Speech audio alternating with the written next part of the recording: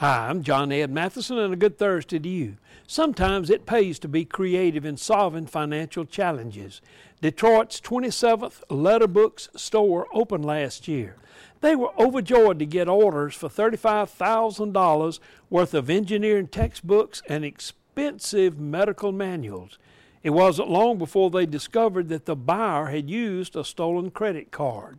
Their insurance company suggested that they close shop, but the co-owners wanted to be more creative.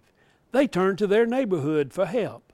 They started doing open mic nights, book clubs, and storytime sessions. The shop soon learned that they had earned more money from these fundraisers than they had lost in the scam. Now that's creative.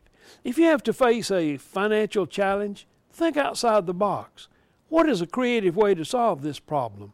If young business people in Detroit can do it, why can't you?